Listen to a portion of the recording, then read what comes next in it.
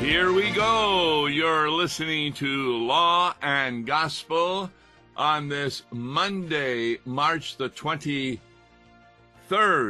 in the year of our Lord 2020. And we're taking a look at a reading for the fifth Sunday in Lent. And the text we want to take a look at is Romans 8, verse 1. There is therefore now no condemnation for those who are in Christ Jesus. What does that mean? How is a person in Christ Jesus? And what does it mean that there is now no condemnation? The word in the Greek, condemnation, actually means a damnatory sentence. So it's talking about that those who are in Christ Jesus really do not have hell as their home. Wow. This follows Romans chapter 7, where the Apostle Paul makes a big distinction between his old Adam and his new man. In verse 20 says, if I do what I do not want, it is no longer I who do it, but sin that dwells within me. And therefore, he finds a law, verse 21, that when I want to do right, evil lies close at hand. Now, in my inward being, he says, verse 22, I delight in the law of God, but there's another members waging war against the law of my mind and making me captive to the law of sin that dwells in my members. What's the law of sin? We're going to examine that in a few moments. Wretched man that I am, who will deliver me from this body of death? And then the last verse in chapter 7, before chapter 8, thanks be to God through Jesus Christ our Lord. So then, I myself serve the law of God with my mind, but with my flesh I serve the law of sin. What is he talking about? What is the law of God with his mind in comparison to the flesh serving the law of sin? He begins chapter 8, verse 1, now there is no condemnation for those who are in Christ Jesus. So during this fifth Sunday in Lent sermon, one would really need to help people understand what it means to be in Christ Jesus. He returns to this law and death kind of thing in Romans 8, verse 2. For the law of the Spirit of life has set you free in Christ Jesus from the law of sin and death. Many a time we talk about how the Bible uses the same word with different meanings. For example, the word law of the Spirit makes me free from the law of sin and death. The word law is the same, nomos. Sometimes it can mean the Ten Commandments. Sometimes it can mean the moral law, the civil law, the ceremonial law. Sometimes it refers to the first use of the law the government uses. The second use the church uses to accuse people of their sin. And the third use where you're informed as to what is the will of God for your life. But in this case, the word law of the Spirit of life, in contrast to the law of sin and death, would really best be understood as a principle, like the law of gravity. It's a principle that if you drop something, it will fall to the ground. So what's the principle of the Spirit of life in Christ Jesus that makes you free from the law of sin and death? Well, it's better to understand the second first. The law of sin and death is the principle that when you sin, death should be the result. And that death, according to verse 1, is eternal condemnation. That's the principle of sin and death. How is that different from the principle of the Spirit of life in Christ Jesus? All you need to do is remember the word Spirit there is capitalized in the English, referring to the Holy Spirit. When did you receive the Spirit of life? You received it either at your baptism, or you have received it when you came to faith by hearing the Word of God.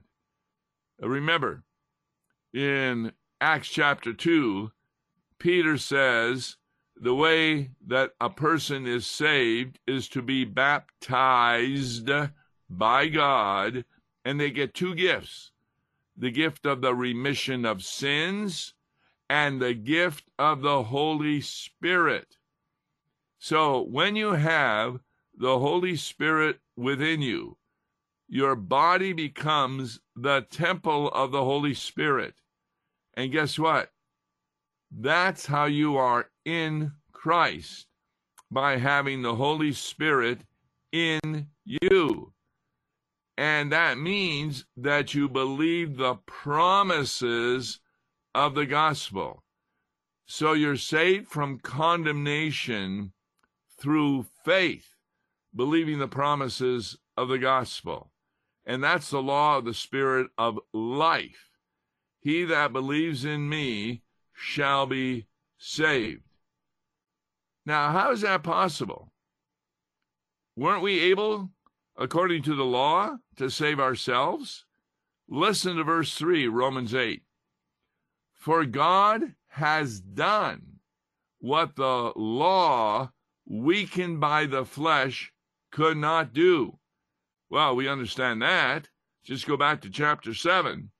And Paul has this struggle within himself between the Holy Spirit and his flesh. His flesh always wanting to do those things that he knows are wrong. So God now does what we could not do by obedience to the law, because we're weakened by our sinful flesh. Now, how did God do that? Verse 3 continues, by sending his own Son in the likeness of sinful flesh, and for sin, condemned sin in the flesh. Now, that's very, very important to understand, because what is meant here is sin was condemned because Jesus paid the price for our sin. In other words, he took us away from the law that says, once you sin, you will die eternally. In essence, when Adam and Eve sinned, they did die. They hid themselves from God. They were like the walking dead. So God gave them a promise about a Savior to come through the seed of Eve. They believed that, and that's why they were saved. Now, they thought, or Eve did, that Cain was the first Messiah when he was actually the first murderer, and it wasn't until the time of Mary that happened. So, how did Jesus, while dying on the cross, fulfill the law for us? In order, verse 4, that the righteous requirement of the law might be fulfilled in us, who walk not according to the flesh, but according to the Spirit. Now, there's another word in the Greek that has different meanings depending on what you're looking at. What is the context? For instance, in Romans 7:5, For while we were living in the flesh, our sinful passions, aroused by the law, were at work in our members to bear fruit for death. Now, living in the flesh in Romans 7:5 simply refers to the fact that we were human beings, that we were living, therefore, in the flesh. Whereas sometimes the flesh refers to our actual life of sin. Example, in 1 Corinthians chapter 3, verse 3, Paul accused people, "For you are still of the flesh. For while there is jealousy and strife among you, are you not of the flesh and behaving only in a human way?" That means you're behaving according to your sinful nature. This is where we get the idea of the old man and the new man in Christ. They are different.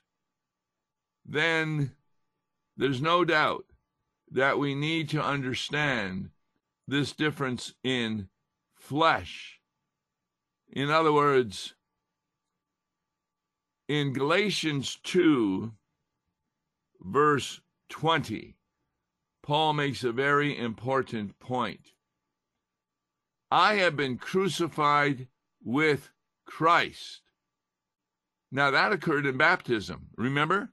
In baptism, you were put on the cross, you were buried with Christ, and you were raised from the dead in giving yourself new life through faith in Jesus Christ.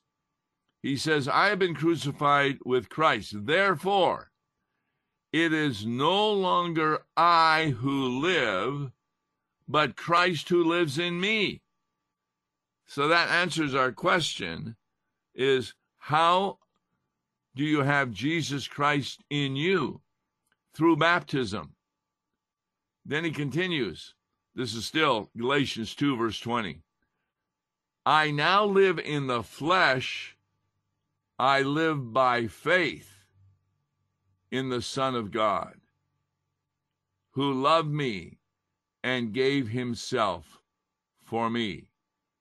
So he says, yes, the life I now live in the flesh, and that's just referring to being a human being, I live by faith in the Son of God. You probably can't find a better verse of what Paul is talking about in Romans 8. Living in the flesh means you live by faith in the Son of God. Very, very important verse to kind of keep in mind. So we continue, getting back to Romans chapter 8, where Paul is making some wonderful points about how we are saved. So we're down to verse 4, that we are lived not according to the flesh, that's the sinful part of us, but according to the Spirit. Therefore, here's the difference between living according to the flesh and living according to the Spirit. We find that in verse 5.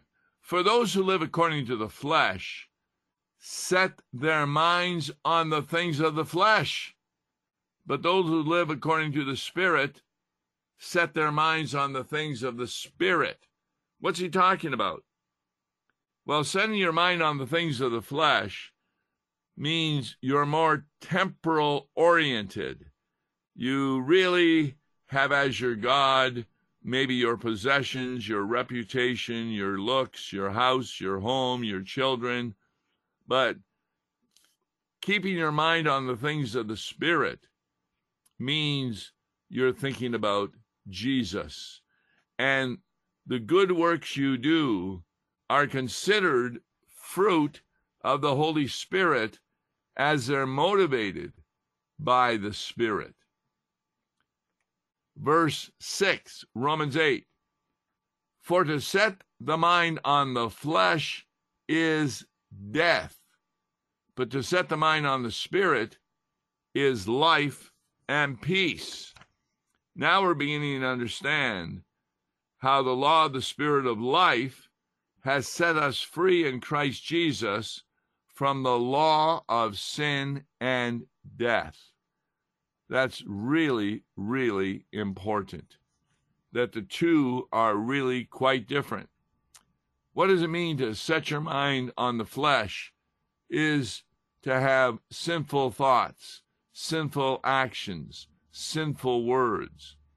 But to set your mind on the Spirit means to love the will of God and be repentant of your sins. It doesn't mean that you stop from sinning. That's impossible. But the way to life is through repentance, which is contrition over your sin. Verse 7 kind of explains it even more.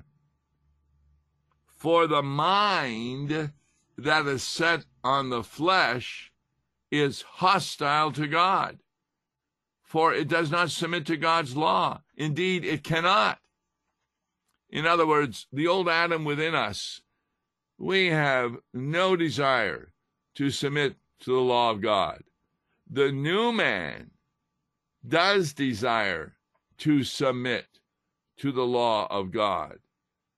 And that word submit, or in the King James, it is not subject to the law of God, is another way of saying it, is that you're always taking what is God's will. You know what it is, and therefore when you don't do it, you submit to the gospel by repenting of your sins and asking for forgiveness. Verse 8, those who are in the flesh cannot please God. See, it doesn't really matter what good work you do. You may be helping during the virus in taking food to people, or driving them to doctors or whatever.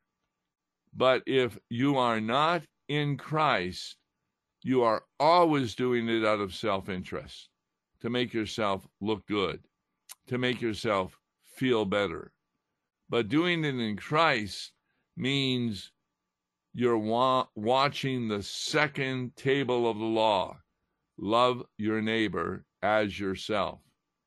So if you're in the flesh, that means without faith in Jesus Christ, nothing you do pleases God. Verse 9, you, however, referring to the Christians, are not in the flesh, but in the Spirit, if in fact the Spirit of God dwells in you. Anyone who does not have the Spirit of Christ does not belong to him. So here we have another understanding, that the Spirit of Christ, which you received in baptism, is how you are regarded as a person who is not condemned. Having the Spirit of Christ simply means having faith in Jesus Christ. Very, very important point. Verse 10. But if Christ is in you, which he is in baptism, although the body is dead because of sin, but the Spirit is life because of righteousness. What righteousness? If you can't obey the law of God, how can you be righteous in God's sight? The answer is very clear. You have received the righteousness of Christ. Jesus has two natures. He has three offices, but he also has two obediences. The one obedience is his passive obedience, by which he went the way of the cross, died on that cross, and had your sins forgiven. The other obedience is his active obedience, where he fulfilled God's will perfectly while he was on earth, and then he transferred that righteousness over to you. In baptism, we often talk about the glorious exchange, where you give Jesus your sins, which he paid for, and he gives you his righteousness. You're probably more familiar with the robe of righteousness spoken about in the Old Testament and the New Testament. And that is a robe that we have received from Jesus Christ. So, the concluding verse of the text is Romans 8, verse 11. If the Spirit of him who raised Jesus from the dead dwells in you, and that has to be the Holy Spirit, he who raised Christ Jesus from the dead will also give life to your mortal bodies through the Spirit who dwells in you. And how does the Spirit dwell in you? Through baptism.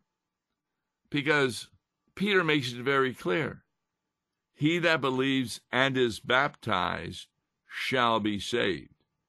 So we get back to the big Reformation principles, the onlys.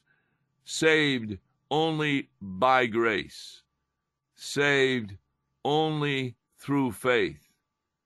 Saved only by Jesus Christ. And how do we know this? What is the evidence for all of this? Only the Scriptures. That when Jesus was on the road to Emmaus with the two, to understand how their beloved, wonderful friend died on a cross, he used the Bible to explain it. He didn't use reason because it's unreasonable. He used scriptural verses. And therefore, Romans 8 is a wonderful passage for those individuals who wonder, how am I truly saved? What brings to salvation? That's really, really important. And once you see this distinction between law and gospel, then you begin to find it everywhere in Holy Scriptures. In every book of the Bible, you find it. 1 Peter 2, verse 2, it says, like newborn infants, long for the pure spiritual milk, that by it you may grow into salvation. And what's that pure spiritual milk? It's one of the onlys, namely the Scriptures. As you devote yourself to reading the Scriptures, attending worship when possible, or listening to worship services during this time of the virus, then you do grow in the faith. And that growth in the faith is a way in which the Holy Spirit works in you. And therefore, what we have here in Romans 8 is a wonderful, wonderful passage to be used in helping people come to a proper understanding of salvation. Romans 8, 1 to 11. But it's also needed to be understood in light of Romans chapter 7, where Paul makes it very clear. The things that I want to do, I'm unable to do. And the things that I always want to stop from doing, boy, I have a hard problem in not doing them. So, there you hear about the distinction between the old Adam and the new man. And therefore, it's really a wonderful passage. Romans chapter 8, 1 to 11, is great to look at in sharing with others the gospel of Jesus Christ. On the next Law and Gospel, we'll be talking about the hymn selected for that day, My Song is Love Unknown, with Mark Smith. God bless. Listen to Law and Gospel each weekday morning at 9:30 on KFUO. For a tax-deductible gift to Law and Gospel, please make your check payable to Concordia Mission Society and mail it to Tom Baker, P.O. Box 28910, St. Louis, Missouri 63132. To give online, visit lawandgospel101.com or call toll-free 1-877-267-1962. Views and opinions expressed on Worldwide KFUO may not represent the official position of the management or ownership of KFUO, the Lutheran Church Missouri Synod. If you'd like to comment on programs or topics heard on Worldwide KFUO, write us at KFUO, 1333 South Kirkwood Road, St. Louis, Missouri 63122. You can also leave a question or comment on our comment line at 314-996-1542. We are the messenger of good news, Worldwide KFUO.